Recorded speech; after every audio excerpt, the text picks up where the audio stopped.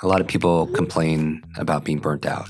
I don't blame them in today's economy and world events and everything and the amount of things on your to-do list, right? And you have family and you're trying to balance that with a career and or school or something else. But sometimes burnout is not about doing too much. Sometimes we're burnt out because we're doing too little of the things that light us up. Okay, Jim. I've been a fan of your work for years now. I know that I read your book during COVID and we did an Instagram live session. That was so much fun. It was amazing and so many people found so much value, so much, just a different perspective on brain health and how to even approach their brains. And I love seeing that you continue to spread your teachings and your message, and you are launching the expanded edition of Limitless, which is an amazing book packed with so much. And I would love to dive a little bit more into the work that you've been doing. When I started and I reread the book again, just to refresh my memory, I loved how you opened the book with this quote by Mark Twain that says, "Don't let school interfere with your education." So I would love to hear, when was the first time you heard that quote and how did it change the way you thought or approached your brain? I first heard it when I was 18 years old. Just some context. Sometimes it helps to have some background before some foreground. I had a traumatic brain injury when I was 5. Because of it, I was put in some special education. I had processing issues, but before I was very energized and curious and playful. At 5 years old, I had my accident, and then I just shut down and had a lot of doubt, a lot of fears and shame, and just wasn't like the other kids. Teachers would have to repeat themselves like 3 or 4 or 5 times, and then I still didn't understand, but I would pretend to understand. When I was 9 years old, I was slowing down in class and being teased, and a teacher came to my defense, and she pointed to me and said, "Leave that kid alone. That's the boy with the broken brain." And that label, you could say, became my limit. And so that was the context. And all through school, I struggled. All through elementary, middle, junior high, high school, every single day it was hard. And it wasn't because I didn't work hard. I worked really hard. I came from immigrant parents. My dad came here when he was 13, didn't speak the language. He lost both his parents. We lived in the back of a laundromat that my mom worked at. Everyone has their own story. But for me, I wanted to really make my parents proud. And they worked hard, so I worked hard. But I didn't get the kind of results I was expecting in school. I was on the other side of the bell curve, if you will. When I was 18, I was lucky enough to get into a local university. And I was like, okay, I'm going to do it. I'm a freshman, meant I could make a fresh start. I could start over, show myself, the world, that I'm capable. And I did worse. And it was really kind of hard. I even feel it in my voice just kind of reliving this. And I wanted to quit school because I didn't have the money to be in school to begin with. And I'm the oldest of 3 siblings, and I wanted to be a good role model. And I'd rather, my brother, my sister had the resources to use it because I just wasn't smart enough. What happened was a friend was like, "Hey, before you tell your folks you're going to quit, why don't you come home with me this weekend to I'm going to visit my family and get some perspective." And I found sometimes in life when you feel stuck, it helps to go to a different place or be around different people because it gives you a different point of view. And it definitely did for me. The family was pretty well off on the water, and the father walks me around his property before dinner, and he asked me a very simple question. He says, which is the worst question you could ask me at this time. He said, "Jim, how's school?" And I'm pretty shy and introverted personally.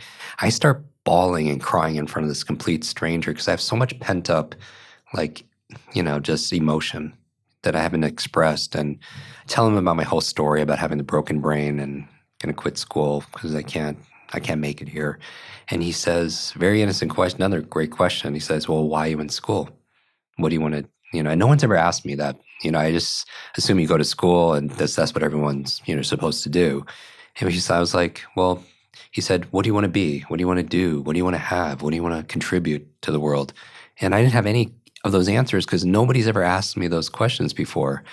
And so he makes me do this exercise where I write it down on a piece of paper. And writing things down seems to be the first step in creating something. You take something invisible and you make it visible, right, for the first time, and it's outside of yourself.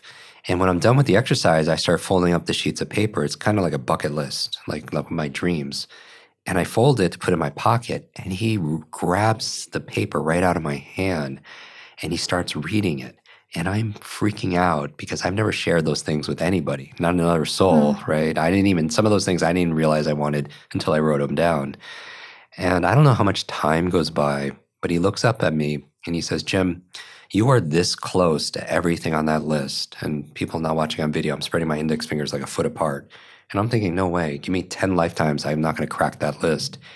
And he takes his fingers and he puts them to the side of my head, meaning what's in between was like the key, my brain, right? And he walks me into a room, and this is where the quote comes from. He walks me into a room of his home that I've never seen before. It is wall to wall, ceiling to floor, covered in books. And I'm able to read. It took me 3 years longer just to learn how to read when I was a kid after my brain injury. And so it's like being in a room full of snakes. It's very intimidating. And what makes it worse is he starts going to the shelves and pulling snakes off the shelf and handing them to me. And I'm looking at the books, and there are these biographies of some incredible women and men in history and some very early personal growth books, like The Power of Positive Thinking, like Norman Vincent Peale, Napoleon Hill, Dale Carnegie, right? And he says, Jim, leaders are readers. I want you to read one book a week. And I'm like, didn't you hear like all the things I have all these schoolwork and I'm not either broken brain. And when I say schoolwork, he told me that quote. He said, Jim, don't let school, he said, get in the way of your education or interfere with your education. And I was like, wow. And I didn't realize it was a Mark Twain quote at that time, because this was over 30 years ago. I'm 50. So this was at least 32 years ago. And I was like, that's very insightful, but still, I can't commit to doing it because, my parents taught me to stick with my commitments and don't say it if you can't do it. I said, I'm sorry, I can't do it, and then very smart man, he reaches out and takes out my dream list and he starts reading every single thing out loud. And I just got goosebumps thinking about it. I call them truth bumps. It's one of those things where when you hear your dreams spoken by another person out incanted into the universe, it messed with my mind, my heart, my spirit, something fierce. And there were a lot of things on that list that I wanted to do for my family, things they could never afford, or even if they had the money, they wouldn't do for themselves. So with that motivation and that purpose, I go back to school and I'm sitting at my desk and I have a pile of books I have to read for midterms and everything, and a pile of books I promised to read. And I already couldn't get through pile A. So what do? I don't eat, I don't sleep, I don't work out, I don't socialize, go to parties. I just live in the library for weeks and weeks. And one night, is the end of the story, I pass out and I fall down a flight of stairs at 2 a.m. in the library. And I woke up in the hospital. It's about 2 days later. And at this point, I'm down like 117 pounds. I've lost all this weight. I'm hooked up to all these IVs. I'm malnourished. I'm dehydrated. And I thought I died. And it was the darkest time in my life. And when I said there has to be a better way, the nurse came out with a mug of tea, and on it was a picture of Albert Einstein, pretty smart person. There's another quote that said, the same level of thinking that has created your problem won't solve your problem. And it made me ask a new question, because I think questions are the answer, right? From my mentor, from this mug. And I was like, my problem is I have a broken brain. I'm a very slow learner. And I was like, well, how do I think differently about it? Maybe I could fix my brain. Maybe I could learn how to learn better. And that took me on that journey. I really started focusing on brain science, adult learning theory. I wanted to know not just the latest science about learning, but what did people do, like the ancient wisdom? What did people do before there were printing presses or before the internet? How did they remember things? And I started studying like ancient Greece and saw the mnemonic, techniques that they used. Within 60 days of studying speed reading and memory, and a light switch flipped on, and I started to really understand things for the very first time in my life. And my grades shot up, but not only that, but my confidence in myself. I can imagine. Yeah, and then I started helping people and tutoring. And the reason why I'm here with you today, and I write these books and podcasts and courses, is because one of those students I started tutoring, she was a freshman. She read 30 books in 30 days. I wanted to find out not how. I taught her how, and we teach it in the book, but I want to know why. What was her purpose? Mm-hmm. And it was also her family. Her mother had terminal cancer, was given 2 months to live, and the books she was reading were books to save her mom's life. And she ended up doing so. And when I Wow. heard that, I realized that if knowledge is power, then learning is our superpower. And it's the superpower all of us have. Whoever's listening to this, watching this, regardless of your age, your background, your career, your education level, your financial situation, your gender, your history, your IQ, we all could do things. We have genius inside of us, but there are not a lot of classes in school. We were talking about other forms of education before we started recording that teach you like how to learn. They teach you what to Mm-hmm. learn, math and history and science and Spanish, but there are no classes on how to learn it more effectively. And so I've dedicated my life to helping bring that to people. Absolutely. And I'm just curious to understand the moment, because it sounds like you had that shift when you started to ask the questions. You started looking at the quotes, right? Because I'm Right. sure those quotes were all around you before as well. What was that moment of you even noticing that quote on the cup? So imagine 18 years old, very insecure, very sick in a hospital bed. I find that sometimes those places where you're at your lows, you're open and more receptive to new ideas, new Mm-hmm. thoughts, potentially even new actions because you have nowhere to go. I feel I like you mean, exhausted just everything you knew, right? yeah, and Yeah. I couldn't work any harder, right? And it's Mm-hmm. not just the methods. It's my motivation was fine. You know, I was very driven, but I didn't know what to do because I always thought, school would prepare you for that world, and it does in some ways. But, the world has changed so much. We live in an age of autonomous electric cars, spaceships are headed to Mars, but our vehicle of choice when it comes to education and learning is often more like a horse and buggy, Mm-hmm. and it Absolutely. feels like it's slow, and so if anyone's listening to this and they get distracted or they're forgetful or they feel overload, I'm here to say that there's not only hope, there's real help. When I think about my journey with the traditional school system, it's been a very informal journey. I did what I needed to do to get by. Yeah. I always felt like I was smart, but I couldn't quite unlock that motivation or will to excel. Yeah. And I think when I think back to my years at school, the one thing that keeps on coming up for me was the teachers always telling me or my mother, she has so much potential. And that saying of like, she has so much potential was like dangling in front of me at all times. And I just couldn't catch it. Right. And it's to your point where no one teaches you how to grab that potential, right? So just acknowledging that you're smart and you have capabilities and you're able, I feel like it even creates a bit of a worse relationship with your own brain because you get frustrated. You get angry at why is this not working when it's supposed to.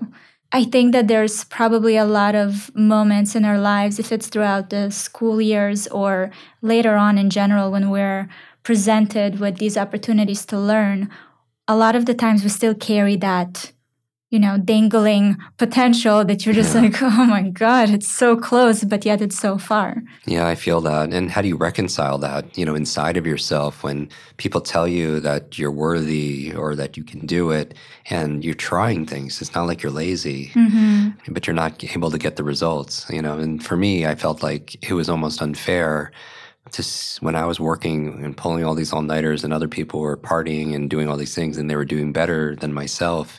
And that really, you don't have any evidence to the contrary that you're not, that you are smart or that you do have this potential because the world is showing you different.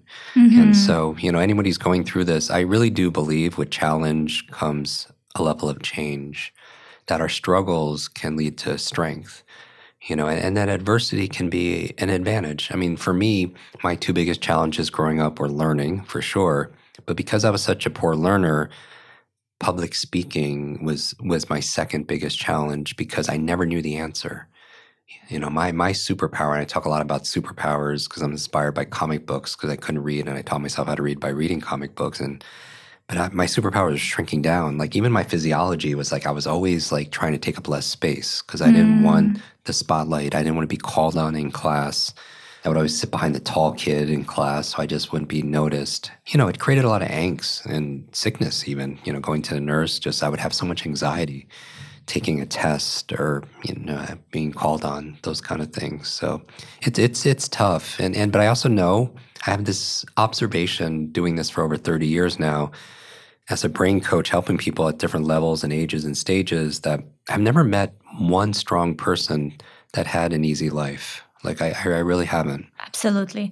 I was listening to this podcast episode with the author that writes. He wrote the biography for Benjamin Franklin, and for Elon Musk. Oh, Walter Isaacson? Yes. Yeah. It was a podcast episode where with Lex Friedman, I think, and they were talking about how the most remarkable people have the most difficulty in life, comes with the most demons in a way, because that really pushes you to create a new world for yourself. Yeah. And that was really interesting to me. I mean, we all know it, that adversity can be strength, but just thinking about it, of how remarkable, such remarkable results that come out from such difficulties. Yeah. It's always just a good thing to think about.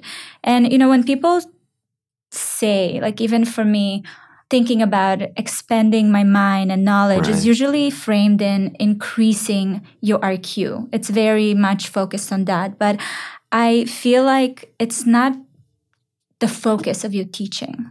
Yeah. You have so many layers to the limitless approach. And in your book, you said becoming limitless is not just about accelerated learning, speed reading, and having an incredible memory.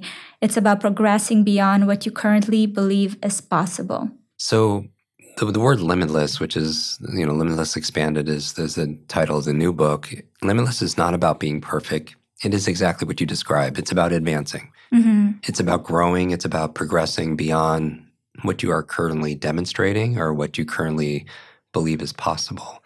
And certainly people could improve their IQ by using these strategies. If you take an IQ test and you have a better memory, a lot of it is based on memory and creativity, and we teach that in there. But my message for people is there's always a method behind what looks like magic. Like when I go on stage and I'm in front of 250,000 people total a year, I could be on 3 continents in 1 week. Which is interesting because, again, the fear of public speaking, life has a sense of humor because all I do is public speak and on this thing called learning. But I get a lot of feedback, and we have the largest online academy of accelerated learning and brain optimization in the world. Students in every country, and so we get a lot of feedback. And I realize that while IQ is important, so is our other areas. You're right. In the United States, even if you look at standardized tests, like SATs, which are very, people take to be able to get into university, it has 2 parts, only 2 parts. It has verbal, linguistic, and mathematical. So basically, if you're not strong in those 2 areas, then it could hamper your achievement. Mm-hmm. And there's an idea with IQ that your IQ is fixed, meaning like it's like your shoe size; it can't grow, and that's absolutely not true. Like we've discovered more about the human brain in the past 20 years than the previous 2,000 years. And what we found is we're grossly underestimating our own capabilities, that, your genius, your knowledge, your skills, abilities can all be upgraded. It's just we don't have the lessons. It's like going to your children or going to somebody and say, focus or study. That's like going to somebody and say, play the ukulele, who's never seen it, who's never got a class on how to do that.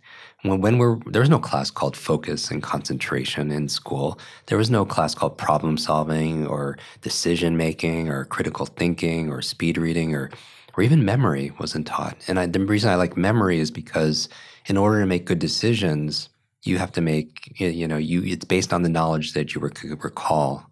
And so, I always thought in the US, they teach you 3 R's: reading, writing, arithmetic.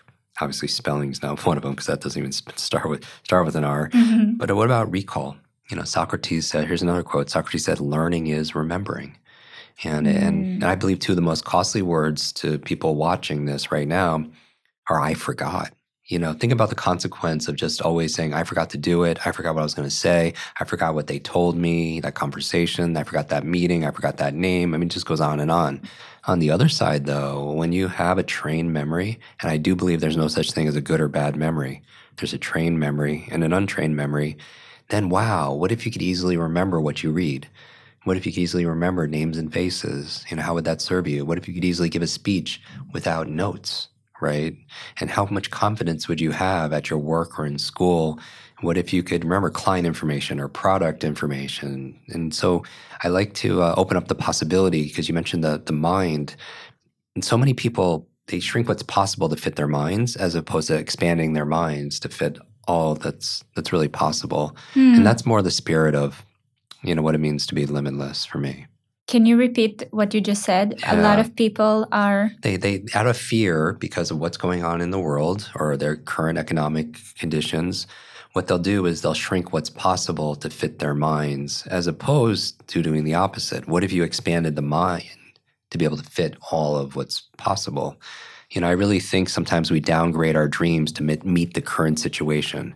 When I think, and on the other side, instead of downgrading your dreams and your goals to meet the current situation, what if you upgraded your mindset, your motivation, the methods you're using to be able to meet your destiny? Do you think is it just programming, or is there an aspect of fear? So there are 3 areas you need to address to become more limitless. And one of them would address the fear. Absolutely. So if everybody, we turn this into a little master class. Okay, so Limitless is about advancing and progressing. It's not about being perfect. Nobody's perfect, right? But there's a science and an art to our lives. And if you feel like you're not progressing, the opposite is you're stalled, you're stuck, right? So imagine you feel stuck in a box in some area of your life, because some areas are progressing, right? But maybe some areas aren't. So think about everyone who's listening, an area of your life where you're not making progress. Maybe it's your career. Maybe it's your income. Maybe it's your impact, right? Maybe it's your creativity. Maybe it's your learning, your reading speed, your memory, whatever. You feel stuck. Now, that box is, by definition, it's 3-dimensional, right? It's a cube. So the 3 things that hold that box together are the same 3 forces that will liberate you out of that box. And so I call it the Limitless model. And I feel like it was the framework that we introduced to the world to go beyond your limits, to redraw the borders and boundaries of what's really possible, to tap more of that potential that you were told that you had, but you didn't know how to access. So the 3 dimensions, the first one is mindset, right? Because the last one's going to be the methods. That's what to do. Right. In my case, there's chapters on focus, methods for speed reading, for memory, for all the different things. But you have to address the mindset first, because the mindset determines what's possible. Like your mindset, I define as the set of assumptions or attitudes about something. So if somebody has assumptions and attitudes about money, I know that's a big focus for a lot of people. They believe at some level, out of fear or just programming, you mentioned, that money is the root of all evil, or in order to make money, you have to take advantage of people. I'm just making this up, right? So if that's the mindset, then you're never going to use the methods of sales or entrepreneurship or social media marketing, because you're still contained in that box, because you don't believe it's possible, or you believe if you made money, you're hurting people, right? So there has to be some kind of rewashing of that negative thinking. I call them lies. These lies that we buy into, because for me, everything's an acronym. A lie stands for a limited idea entertained. It's not true that money is the root of all evil, or that you have to hurt people. I mean, certainly you could find cases, right? Yeah. But the question is this useful for me to entertain, right? So it's a limited idea that you're entertaining. That's a lie. Like for learning, a lot of people think that geniuses are just born, right? And then when I say geniuses, it could be geniuses in math or reading, but it also could be music or athletics or something. But it's been my experience studying and teaching high performance that genius is not born as much as it's built, through discipline, through training, through consistency, right? And so the first part of it is you need to change those lies. And then once you know what's holding you back, then there are a lot of tools that we talk about in the book. You have self-hypnosis, you have tapping, EFT, you have EMDR. There's so many resources to do the reprogramming, and we introduce a lot of them in there because the mindset, your brain is this incredible supercomputer, and your self-talk and your thoughts are the program it will run. So if you say to yourself, I'm not good at remembering people's names, you won't remember the name of the next person you meet because you just program your computer not to, right? And so that's the power of the mind. At events, I mentioned, do those demonstrations, mental demonstrations, remember people's names and everything. And at a break, people will say, I'm so glad you're here. You're the memory expert. I have a horrible memory. And then I always say, stop. If you fight for your limitations, you get to keep them, right? And if you fight for your limits, they're yours, right? And so many of us are fighting for what we can't do, and then nothing happens, right? And so that's what mindset is. For me, mindset comes down to this idea that all behavior is belief-driven. If you want to create a new result in your life, to get out of that box, make more money, get 100,000 followers on Instagram, whatever it happens to be, you need to do new behaviors. But in order to do that behavior, you need a belief that says that's even possible. Otherwise, you're not even going to do it.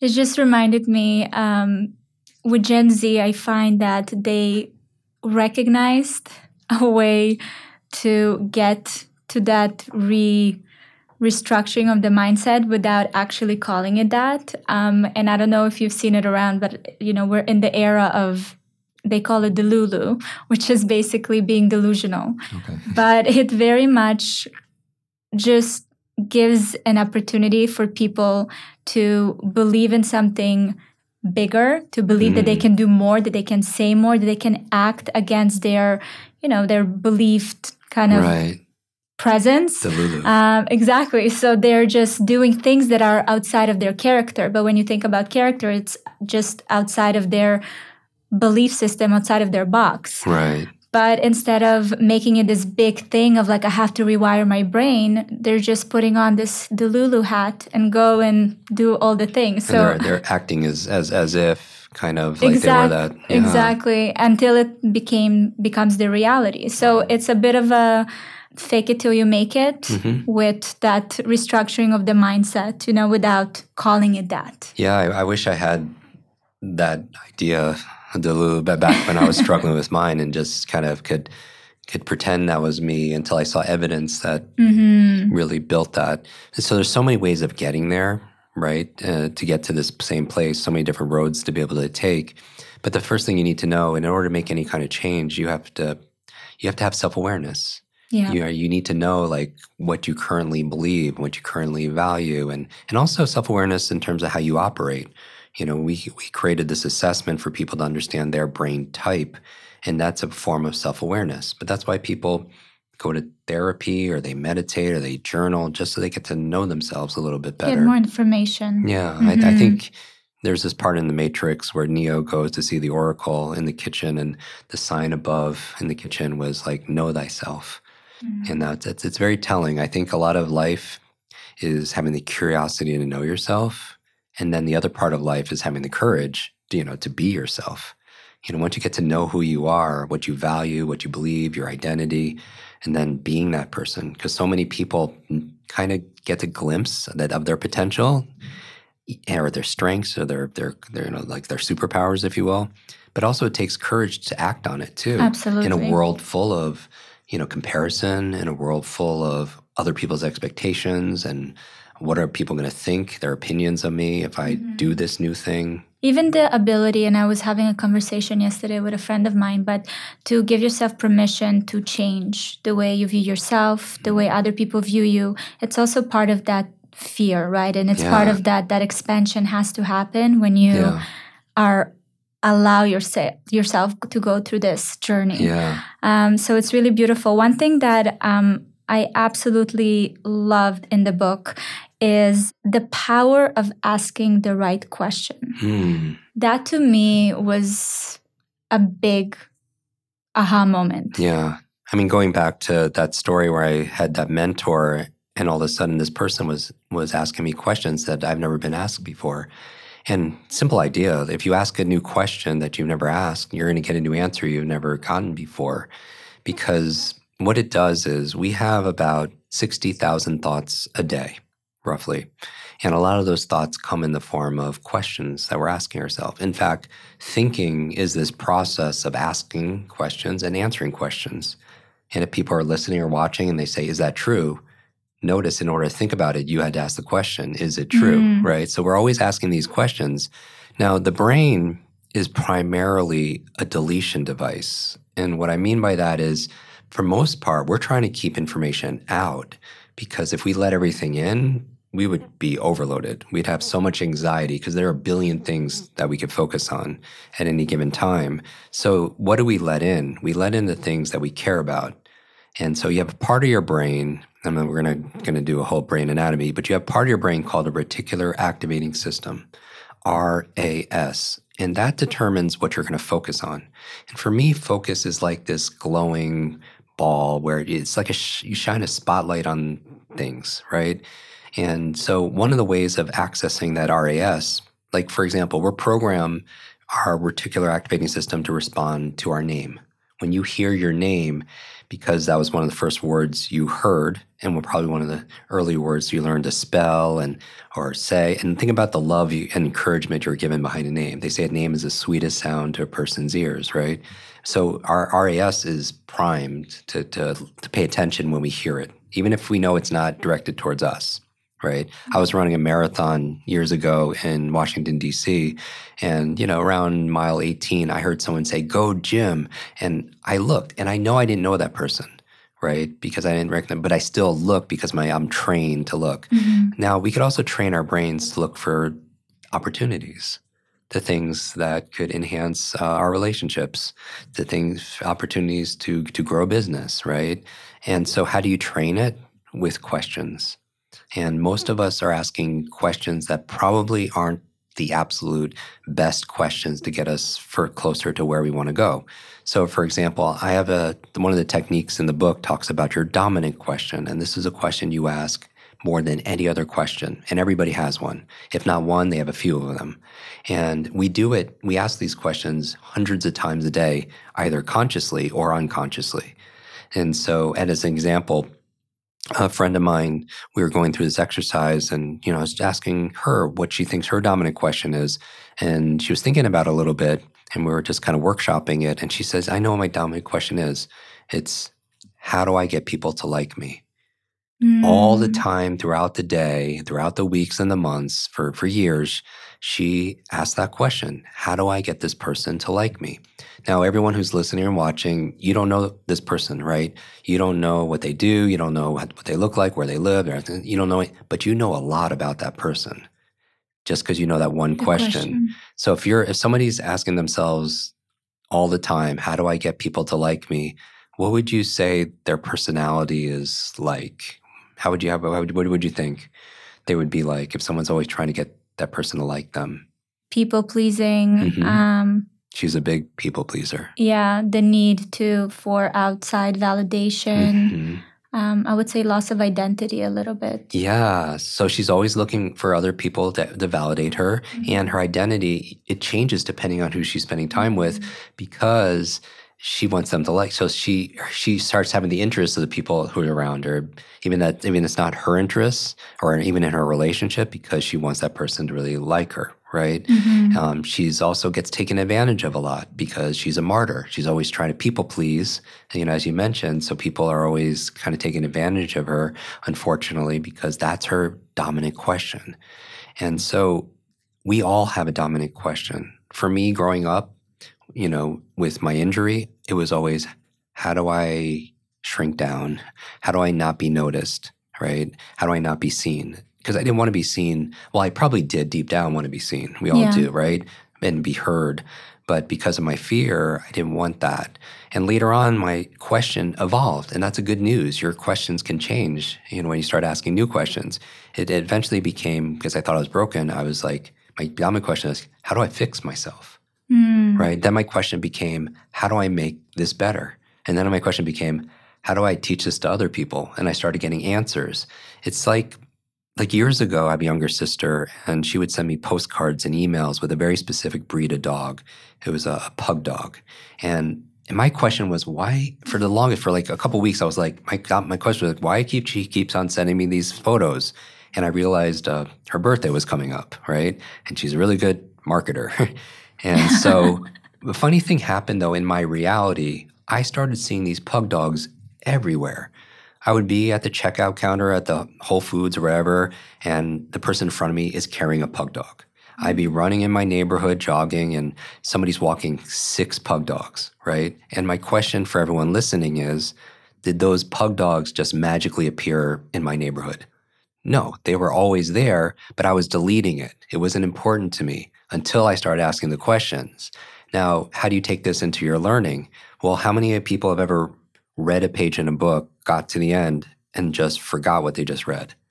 A lot of people, A right? lot of people, And then yeah. they reread it and they still know what they just read. Mm-hmm. But what if you had questions and you're like about what you're reading, and then all of a sudden, oh, there's a pug dog, there's a pug dog, there's a pug dog, right? Mm-hmm. And so my challenge for everybody listening would be, when you're quiet or when you're stressed, and just realize your self-talk and what questions are you asking yourself on repeat consistently. And then just ask yourself another question, is this question serving me, right? Another good question is, what's the best use of this moment? How do I do this easier, right? Peter Thiel, who wrote a book, he's a famed angel investor. He wrote a book called 0 to 1, and his primary question is, how do I reach my 10-year goal in 6 months, right? And you're going to get a different quality answer because you can't work your way harder to get to that 10-year goal, right? You have to work smarter. But that question allows that answer to be able to appear.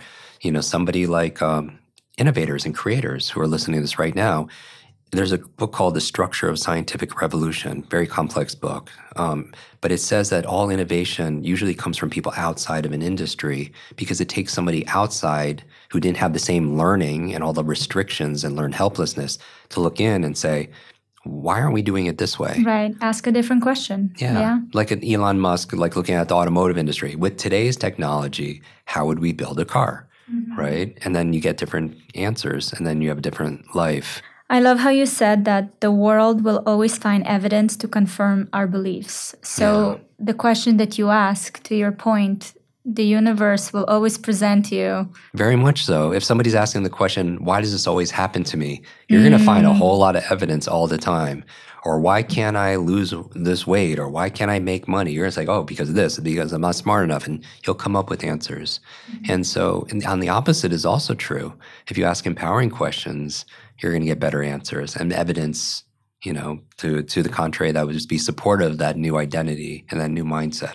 And in order to be able to identify the dominant question, we have to get to a place of quiet. It could be a place of quiet and, meditation where we think about the consistency of our thoughts, or it could also come in places of stress. Like when we're faced with a difficulty in demand and we're angry, what are the questions we're asking ourselves when we're triggered? Like, why does he or she always do this to me, right? Or these kind of questions. So when you're under use, it can come from a place of calm, but it could also come from a place of challenge also as well. So when we're stressed, when we have anxiety, what are the questions we're asking ourselves? And so self-awareness is really a superpower. You repeat, you have a whole chapter actually about the downtime. Downtime is key for brain growth, better memory, clarity, energy, and I have to say that's a challenging one for me. Downtime is extremely challenging, not impossible, but the world, I feel like, is at this point engineered to really take away as much attention as it can, right? There's always things that are trying to come in. So how do you go about it, creating that downtime for your brain? So the downtime can be minutes, or it could be hours, or it could be, an extended period of time. The idea behind this is people think that they have to be doing things all the time so they could be productive. But the truth is, when you really look at the activities people are doing, a lot of times you have to distinguish between being productive towards a goal that's fulfilling to you and being busy, right? A lot of us are just busy. When you look at it, if it's taking you closer to the things that you want most in life. In fact, I think a lot of people complain about being burnt out. And I don't blame them in today's economy and world events and everything and the amount of things on your to-do list, right? And you have family and you're trying to balance that with a career and or school or something else. So I think burnout, yes, it could come from having too much to do, but sometimes burnout is not about doing too much. Sometimes we're burnt out because we're doing too little of the things that matter, or too little of the things that light us up, or too little of the things that nourish us or feed our soul, right? So yes, you have a to-do list, but I think it's also useful to have a not to-do list. There's all kinds of research. Like there's a good book called Good to Great by Jim Collins. And I mention a lot of books because if people seen me on social media with Oprah or Elon or these individuals, people always ask how we bonded, and we bonded over books, right? Because you read to succeed. If somebody has decades of experience in a topic and they take the time and energy to put into a book, and somebody could read that book in a few days, you could download decades into days, which is such an advantage, right? And so that's why my mentor, told me to read all these books to change my mindset and my motivation, my methods. So going back to this downtime, your brain is not meant to go at full speed all the time. It's just not, just like your body isn't, or a car, F1, they have to take pit stops, right? To recover, to repair, to rejuvenate. And also in this downtime is also the time where you can be most creative. So I don't feel like self-care or creativity is non-productive. If anything, you're going to perform much better than somebody who doesn't take those breaks. But I agree, in today's society, with all the rings and pings and dings and app notifications, and everybody has access to us 24/7, right? It can be very stressful. So part of self-care is not just going to the spa or eating the best brain foods and meditating. Part of self-care is when you say yes to somebody or something, you're not saying no to yourself. It's not even just about time management, because time is the one thing we all have the same. The truth is, not everything is equal. If we're going to be honest, not everybody has the same income. Not everybody has the same education. Not everybody has the same network, right? Everybody has different. But we all have 24 hours in a day, right? And it's how we utilize that and invest that time to things that make a difference for us. Who am I to say what people should be doing? But my coaching would be, is this getting closer to what makes you happy and your goals, or is it taking you further away? And I think it's good to have a not to-do list. I have this video on Facebook. It has 37 million views, and it's just saying, hey, why don't we just not grab our phones the first 30 minutes of the day? And I know I'm hitting people like they feel attacked right now. But from a brain perspective, that's where I come from. When you wake up, you're in this relaxed state of awareness. You're very suggestible, right?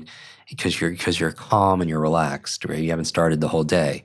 And if the first thing you do is pick up your phone, you wire your brain for two things that are hurting your performance and peace of mind. Number one, you're rewiring your brain for distraction. Because every like, share, comment, whatever, it's just driving you, it's that dopamine flood. And you flex your distraction muscles, and that's what focus is. It's a muscle, and so is distraction. And then you wonder why you can't focus in a meeting or with your kids, because the first thing you'd started the day with was being distracted, and you take that distraction everywhere. Because how you do anything is how you do everything. But the other thing it wires your brain for is not only distraction, which hurts your productivity and performance and peace, but also you wire yourself for reaction. I mean, just think about it. Have you ever picked up your phone first thing and then you get a message, voicemail, text, WhatsApp, social media message, whatever, and it just hijacks your day for hours? Right? Every day this week, Jim. Yeah. Every day this week. And then, and you feel, when you're saying that, you feel the consequence of that. Yeah. And I'm not saying that phones aren't important. We need to know things that are, that are urgent and important. But for the most part, a lot of that stuff falls in a bucket where it's not important. And then all of a sudden, what are we doing to our bodies and our brains? We start the morning on being on the defense. We're fighting fires, right? And we're being reactive as opposed to proactive. And how are you going to have a quality life full of hitting your dreams and your goals and your happiness if we're just reacting to everything, right? And I have a friend named Brendan. He wrote Motivation Manifesto, another great book. And he says, your inbox is nothing but a convenient organizational system for other people's agenda for your life, right? Wow. Yeah. Goosebumps again, truth bumps. But I'm here to say, don't get to your phone, but just give yourself 30 minutes to kind of plan your day. What I do on the opposite, that's my not to do is don't touch my phone the last 30 minutes of the day and the first 30 minutes of the day, because I also don't want to be on my phone right before I go to sleep, because that wires me in a different way.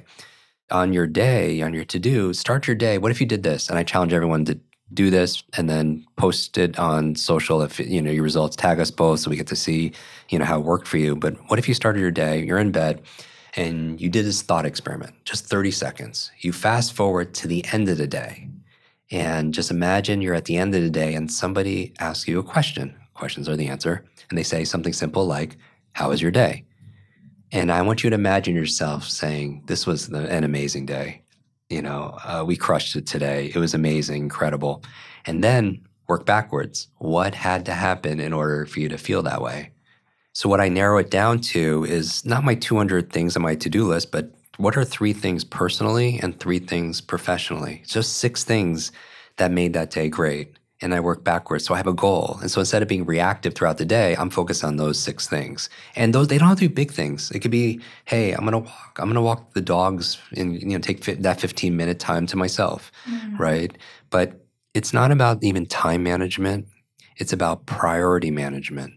Like I really do believe with our brain, it's about mastering our mind. It's about mind management. And here's the thing for priority management. The most important thing is to keep the most important thing the most important thing. That is the most important thing, right? Because you don't want to get really good at things that don't matter, right? And so that's the kind of mindset I'm thinking about when it comes to technology and a not to-do list and having that time. And the last thing I would say is schedule your white space. Schedule it. Like you schedule your parent-teacher conferences, a doctor's appointment, investor meetings, right? You schedule your work Zooms or whatever, but we don't schedule time for ourselves. Like what if, it doesn't have to be like an hour. What if you just scheduled 20 minutes? Hey, this is time. I'm going to get off my devices. I'm going to disconnect so I could reconnect. And I guarantee you that white space over time is when you're going to be most creative. It's when you're going to be most rejuvenated. You're going to do some of your best thinking in that white space. I love the exercise you just mentioned of actually working backwards for your day. I think that just even when you were doing the exercise, I felt a sense of clarity. I think it just gives like some kind of a flow and structure to the day that will help navigate even the way you react to things and move through the day. That's beautiful. I'm definitely going to do this. There is this quote, I love quotes. Me too. That really defines the gaps that we have in traditional education. The self-regulation looks different for everyone and has varying degrees of what work needs to be done within you to be able to reach your full potential, because that full potential can look different for every person. Yeah. This is really important, and I'm glad you found that and really highlighted it for yourself. Just what I'll say for this is self-regulation or emotional management, state regulation. It's another thing not really taught in school. But the reminder here is while you have a to-do list, and now everybody has like a not to-do list, I would also say we need a to-feel list, right? And on your to-feel list, the sequence for success, and I'm open to debate this with listeners, is be, do, have, and then if you're inclined, share, right? And so many people want to jump to the have point, right? They want to have 100,000 followers, that kind of thing. Or that's why they play the lottery, right? Because they want to jump to the have, and I'm no judgment for people who play the lottery, but they want to jump to the have point. And even with the lottery, they want to have millions of dollars. What happens after someone wins the lottery over time? Invariably, what's the average? Is they lose all that money and more, all right? Because they jumped to the have point, but they were never being and doing. They were never being, they have millions of dollars, but they were never being a millionaire. And they were never doing the things that a millionaire would do. So they didn't get to keep what they have, right? Much less to be able to share. And I feel like part of that being point is also your identity. They say the 2 most important words, powerful words in the English language are the shortest. I am. Because anything after that determines like your reality, right? But it's also part of your I am is how you feel on a regular basis. Because all learning is state dependent, meaning that if you learn something in a frustrated state, you're not going to probably retain much of it. If you learn it in a bored state, you're probably not going to retain much of it. And that's the problem with a lot of education, because information by itself is very forgettable, but information tied with emotions become unforgettable. And so hopefully with the book, a lot of people learn strategies to incorporate. So we forget what we hear. We heard a name, right? We forgot a name, but we tend to remember what we see. We saw a face, we remember a face. And what you feel, you'll never forget. Meaning there's Maya Angelou, one of my favorite poets, she says, people will forget what you say. They'll forget what you did. They'll always remember how you made them feel. It's my favorite quote. Yeah, I know you love quotes. And so the emotion is so very important. So going back to, your management of your own self and, you want to manage your being and your doing, right? And also your feeling. And so having it to feel this, because when you're faced with a difficulty or demand, most people say, what do I need to do? And that's a reasonable question. But let's say you're having an argument with your spouse and, what am I going to say? What am I going to do? What if you say, what do you want to feel? It's like, okay, I want to feel compassionate. Then the doing takes care of itself. Right? It's going to be organic, or, I am compassionate, right? Or I am loving. And then the behaviors take care of themselves. So I think it's important for us to cultivate certain feelings, because here is the first principle. The first principle, the core principle behind this is you don't have feelings, you do them. You don't have focus, you do it. You don't have energy, you do it. There you generate energy. You don't even have motivation that I talk about in the book, which is a huge section. You do it. There's a process for motivating yourself and others, right? So you don't have to wake up one day and just say, oh man, I hope tomorrow I wake up and I have creativity so I can make these videos and make these posts and do all this stuff, because you don't have creativity, you do it. And when we take the nouns in our life and we turn them into verbs, then we have a lot of power. Because having something is a noun, but doing something is a verb. So we say, okay, I don't have motivation, I do it. And then all of a sudden, what does it do? It gives you your agency back, and you could self-manage yourself, because it's all about ownership. Where you're a thermostat, you're not a thermometer. Think about it. A thermometer reacts to the environment. If there was a thermometer on the wall, it would just react to whatever the environment is giving it. And human beings, sometimes we react to the economy, to the weather, to whatever people treat us. But the happiest people, they identify more with the thermostat, because the thermostat, what is its function? It doesn't react to the environment. It gauges, it knows a temperature. So I'm not saying don't pay attention, but what does it do? It sets a temperature, and what happens to the environment? The environment reacts to you, right? And we could set a standard. We could set a goal. We could set a personal vision for ourselves. And, for people who are creatives, right, or entrepreneurs or parents, they could set this vision and then have the environment reflect your vision. That's very powerful.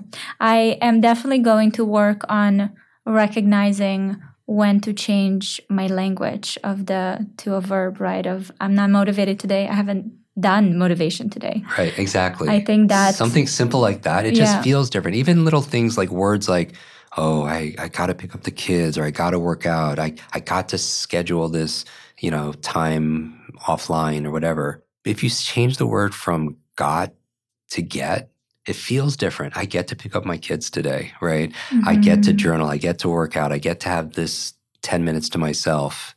It's different. So vocabulary, the words we use affect our thoughts, and that affects our feelings and our behaviors and our whole life. I want to touch on the concept of productivity, because it's a big buzzword. I feel like been a big buzzword, especially with the hustle culture becoming, so big and gets to a lot of impressionable minds. Right. I think that we're got to this point where we're just kind of trying to achieve this level of productivity to feel like we are doing enough, like we're participating in every day. And we became obsessed with it.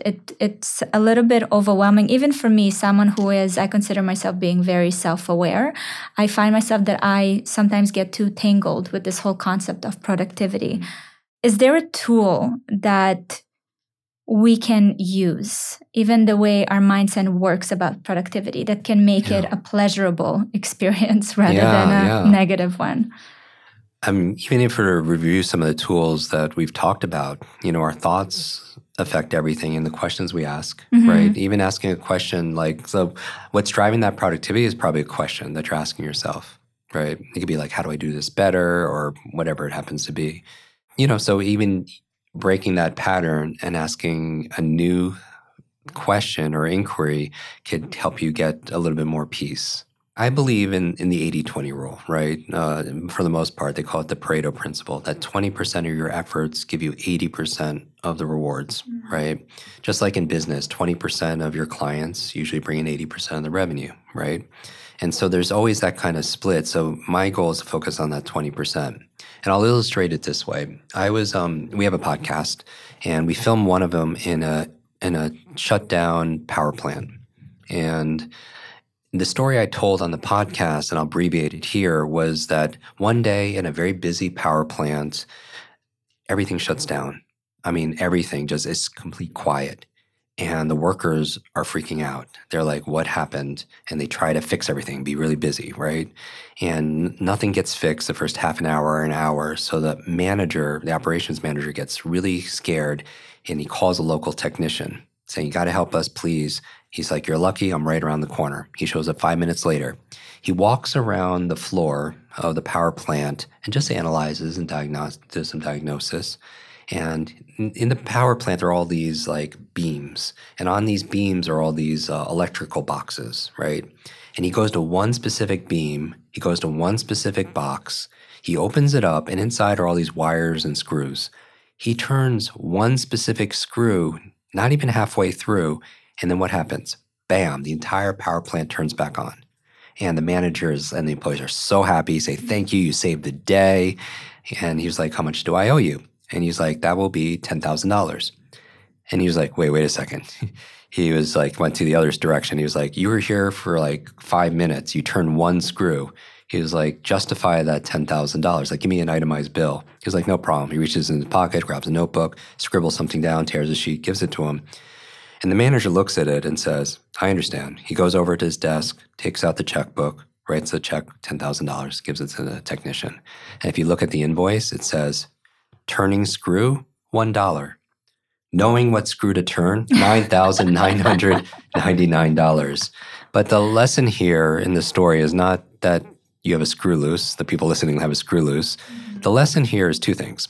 Number one, knowledge is not only power today, knowledge is profit. Right? It's not even that yes, there's a division between those who have and those who don't have. But there's also a clear division between those who know something and those who don't know. And those who know can make better decisions, right? Going back to that quote in Limitless, life is a letter C between B and D. B is birth, D is death, life C, choice. And we can make better choices when we know something. And that's why the faster you learn, the faster you earn. And that's why I focus my career on teaching accelerated learning and brain optimization. But going back to this, when you know something other people don't, you have choice and you have power. And you also have profit, right? But the other part of it, the lesson I took out of it, is it was one screw that turned everything else on. And to answer your question in terms of productivity, I'm obsessed with those handful of screws, and nothing else really matters to me. And all those screws don't take a whole lot of time to put focus into. I'll do other things, certainly, but I want to make sure, they call it, my buddy Jay co-authored a book called The One Thing, right? And he talks about a lead domino. And the lead domino is like the one domino you hit and all the other dominoes fall. I'm obsessed with that, right? Because what does it do? I don't have to be busy. I could be effective by focusing on the thing that really matters. So this is kind of a framework or an understanding or a lens to look at everyone's productivity, to saying, do I really need to be stressed about this? And you could ask a new dominant question and saying, what's the lead domino? What's that screw that can make everything in here easier? And I'm obsessed with that. One of my questions for productivity is, how do I make this easier and enjoy the process? And then all of a sudden I get better answers, because then I could work smart, not hard. And then I say, how do I bring more joy to this? And I'm like, okay, this is fun, right? And then so but we control it. And that's part of state regulation and management also. I think that concept will take a little while to Yeah. get ingrained in society because we've been so programmed to approach it in a different way. But that's beautiful. And you do touch on so many different techniques, even, immediate tools that you can use, like the Pomodoro effect that you mentioned. Mm-hmm. And you also talk about, which I actually love, the thinking hats method by Dr. Edward de Bono. Yeah. Can you expand on that one? Absolutely. So most people don't make great decisions, or maybe if they feel they don't make great decisions because they were never taught how. Like, where was that class also? So the chapters in the book are based on having your mental superpowers. So chapter on focus, chapter on memory, chapter on speed reading and learning. And one of the chapters is on thinking, because we are compensated in today's economy for our ability to think, right? And because it's not like it was hundreds of years ago where it's muscle power, today it is mind power, right? Mm-hmm. So imagine, let's make this part of a workshop. Everyone think about a decision or a dilemma that you need to make. So you could share it online if you want and tag us, but a decision or a dilemma that you're struggling with doesn't have to be the biggest thing in your life, but just something that's more important than what you're going to eat for dinner, right? Okay, so you have this. Here's the framework. I want you to imagine you have a table in front of you like we do, and there are 6 hats on there. You can make them any kind of hats that you want, but I'm going to make each one a different color. And what's going to happen is, as you're facing this situation, I want you, as you're thinking about it, reach out in front of you, and I want you to find the white hat, all right? And just feel like you're putting it on. Even if you move your body, just imagine you're putting on the white hat. And what this technique allows you to do is to get outside of yourself. Because the problem with thinking is we're used to doing it. We have 60,000 thoughts when we're thinking, right? Every day. The problem is 95% of those thoughts are the same thoughts we had yesterday and the day before that. So how do we create a new result if we're just the same? So this allows you to get out and think different in a way that's, you could act as if, right? Mm-hmm. You could fake it till you make it. So you put on the white hat. And what the white hat means is you have to look at this situation and just look at the information, the facts, right? The white hat, and I'll give everyone a mnemonic, a memory tip, like a white lab coat, a scientist. You have to look at this problem or the situation as if you're a scientist and weigh the facts, right? And that's the only way you can look at it. All right, so I'm going to do that. And then take off the white hat. And then now I want everyone to look for the red hat and grab the red hat and put it on. And now you're not logical at all. The red hat represents like the heart red emotion. You're just going to feel this situation. How does this feel to you? And when you're looking at the solutions, how does each one feel? How is this part of your decision? Or if you make this decision, what is the emotional state that it puts you in? Even your intuition, what does your gut tell you? Take off the red hat. I want you to grab the black hat. So put on the black hat. And what I want everyone to do now, it's no longer the facts, it's no longer emotion. The black hat, like a judge wearing a black robe, this is the judgment hat. Like, what could go wrong here, right? This is there's power in negative thinking also. Being, devil's advocate, there's power in that. Because sometimes take off the black hat and reach for the yellow hat. Put on the yellow hat.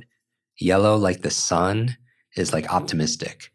What's everything that could go right here, right? And some people operate just from a yellow hat, but the problem is they don't see like the risk and what could go wrong. So that's why it's useful to put on the black hat sometimes to see, to manage that risk. You put on the yellow hat and it's just like, this is optimistic. What's all the things that could go right? All right, take off the yellow hat. And the last 2 hats, I want you to grab the green hat. Put on the green hat.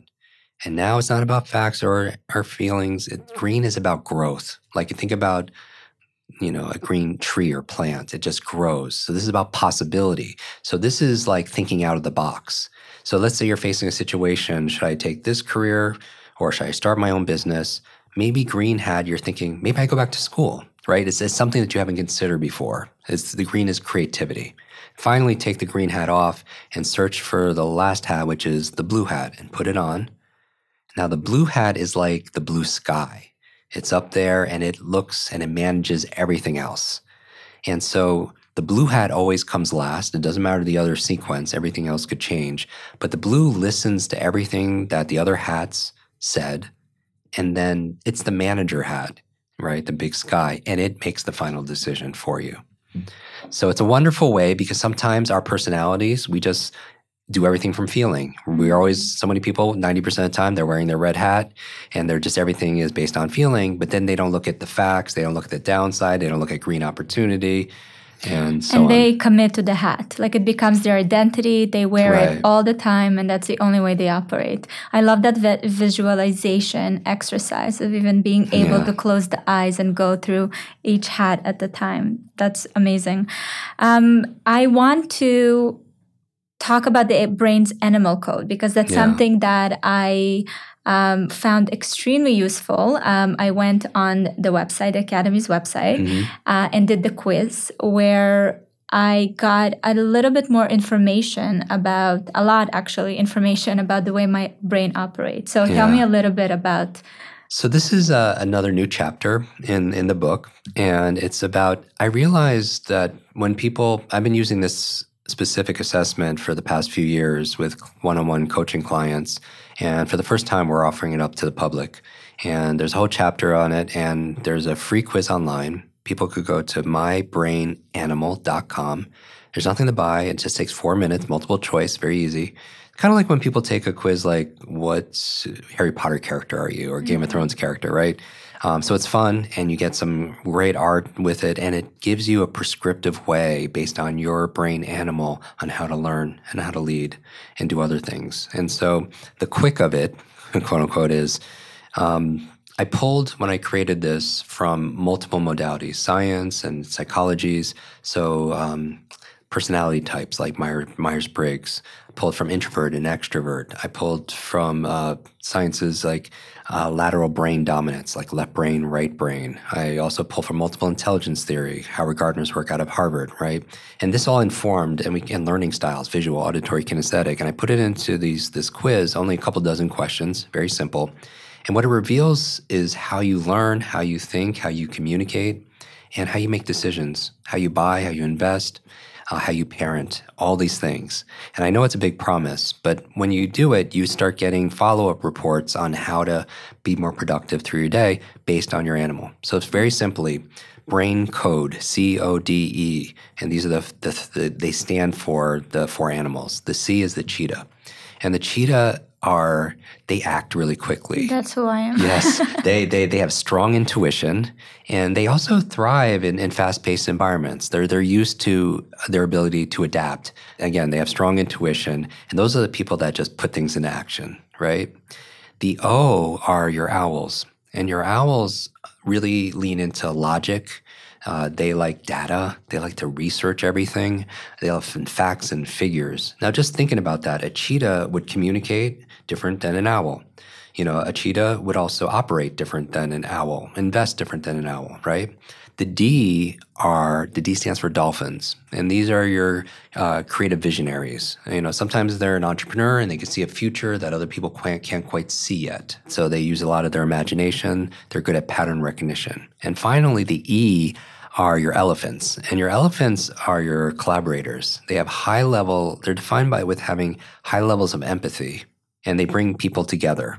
And so it's interesting. Let me use some examples here, because we had our team, a few dozen people in different places in the world, take it, and our customer experience team, support team, they're 100% elephants. Wow. Because high levels of empathy, they're community builders, and so on. Our CFO, financial officer, is an owl. Right? But we didn't test this beforehand. This was something that you gravitate towards your strengths, right, in your own personality. Even if you take pop culture, if you look at a show like Friends, Ross would be an owl. He's a scientist. He's a researcher, reads lots of books. Let's say Joey, cheetah, fast acting, right, on intuition, adapts quick. And you would say, let's say, Phoebe would be a creative dolphin, right? Absolutely. With her music, with her art. And then you have somebody like Monica. And Monica brought everyone together, always wanted to host all the parties and be the center of that. She would be an elephant. She builds community and keeps people together. So you'll see this in everything. Wait, who's Rachel? Yeah. So Rachel would be, what would you think in a combination? Maybe a combination. And by the way, we're not any just one. Yeah. Right. You have a primary, but you have a secondary. Just like if you're right-handed, doesn't mean you don't use your left hand, right? It's just when you use your right hand, things are easier. And this is interesting for people to do because so many people share this with their spouse, with their kids, with their team, because it takes the judgment out of it and it would explain a lot of their behavior. And in the benefit of when you go to mybrainanimal.com, you get this detailed report and more coming on how to apply this towards your reading. Because a cheetah would read differently than an owl, right? An owl's looking at going all the data, going really slow, getting all the facts, make sure comprehension.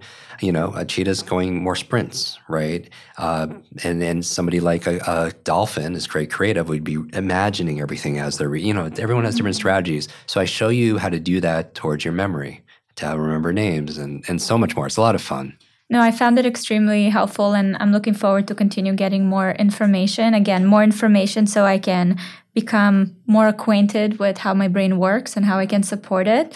And I really wanted to touch on this. I know this is the addition to the book, the whole section about AI, about where we at in terms of that, because I feel like there's a lot of fear, there's a lot of curiosity around it. We have all these technologies, and we have all these wonderful technologies and a lot of investment there, but then our education system hasn't really changed. Yeah, that's true. So I'm very curious to hear, how do you see that working? Yeah. So for me, technology is always there to support us on our journey. It's here to assist us, not replace us. And for me, AI is not artificial intelligence as much as it is augmented intelligence, right? It's there to augment our performance. My question when I was writing this chapter was, especially for the world that we're in, is how do you use AI to enhance your HI, your human intelligence? So a couple examples I could give for people is, let's say we mentioned the word neuroplasticity, and you want to look it up, and you could do that on Wikipedia or something, or you could go to AI and say, explain to me neuroplasticity as if I am 8 years old. And that will give you an amazing foundation for what it is, right? You could do something like, I have a podcast as you. Sometimes if I don't get the book in time, like sent to me, and I don't like reading on screens because I don't need another excuse to read it on a screen. I like the physical book. Then I'll say, summarize this person's book to me in this way, in this many minutes, and I'll read that instead. Or even as a podcast, I come up with questions, but I'll also go in and put it in the person I'm speaking with and saying, hey, I'm going to be interviewing this person. What are some thoughtful questions for this particular community, my community, that they maybe haven't been asked before, right? So it's all ways. And you'll find that nearly every principle in Limitless expanded, memory principles, you could use in AI. Speed reading principles, you could use in AI. You could use AI to test your reading speed, to test your reading comprehension. For memory, there's principles in there called spaced repetition. And you could set up AI where they do active retrieval, where they're going to actually quiz you to see how well you know a subject, right? So these are, and you can give it, give me words to memorize in terms of vocabulary. I talk about mind mapping and memory palaces. Well, you could go into AI and say, hey, I want to learn this to give a speech. Can you build me a memory palace or mind palace? And it'll actually walk you through a story like that. And so it's a wonderful way to augment. You still have to use your own intelligence and your own gifts, but it's a wonderful way to have a support. I think there will be a phase of us we're still learning how to use it properly, but I definitely going to be an educational journey for us to get there, to be able to use it for our own benefit, rather for our own. I don't remember the word. I have a very optimistic view on AI and technology. I think AI technology, we don't want to be completely dependent on any technology, right? Like your phone could keep all your phone numbers, great, that's convenient, but we should still improve our memory so we could remember things also as well. Same thing with AI. You could use it as a creative tool to help you to write or come up with a caption for a post or a title for YouTube. But it's just a creative partner. Yeah. And you could take it or leave it or build on it. Yeah. Jim, thank you so much. This book has, like I mentioned in the beginning of our video, has so many practical steps, advice, action to take, but also really makes you think and try to learn how to ask yourself the right questions, and to just be curious, which is a huge thing for me. I love books that make me more curious. And I think you did such an amazing job with this one. So anyone who hasn't had an opportunity to read Limitless, highly recommend, especially with the new addition now to the book. Yeah, people could go to limitlessbook.com. And when you do that, you'll actually get a 13, there are a lot of brain training gifts that will help you. So when you actually receive the book, you'll be a faster reader, have better focus, and even some things on AI that goes deeper. Amazing. So yeah, and then definitely, can I challenge everyone to do one thing? I want everyone to go to the My Brain Animal, and when you find out what your animal is, post it. There's some art that we give you. You can post it online and tag us both so we get to see it. And again, for that too, because you tag us, we'll get to see it. And tell me if you feel like it's accurate. And we'll repost. I'll repost some of our favorites, and actually, I'll gift a couple of copies to your community just as a thank you. Wonderful. And of course, we have the book, and you have a podcast. Yeah, people could go just in my Instagram, and we could follow each other and get each other there. And there's a link there that has 95% of what we publish is free. Podcasts, our YouTube, we have over 1.3 million subscribers there. We put a lot of content out there. So just our goal is to build better, brighter brains. No brain left behind. I love that. Thank you, Jim, so much. Appreciate it. Thank you. Thank you so much for watching this episode. I hope you enjoyed it. Don't miss my newest episode right here. And if you're listening to the podcast on Apple or Spotify, please go and leave a review with your biggest takeaway. I love reading your thoughts. And if you have any suggestions for guests or topics, you can leave them in the comment section. And always, always remember, you are not alone.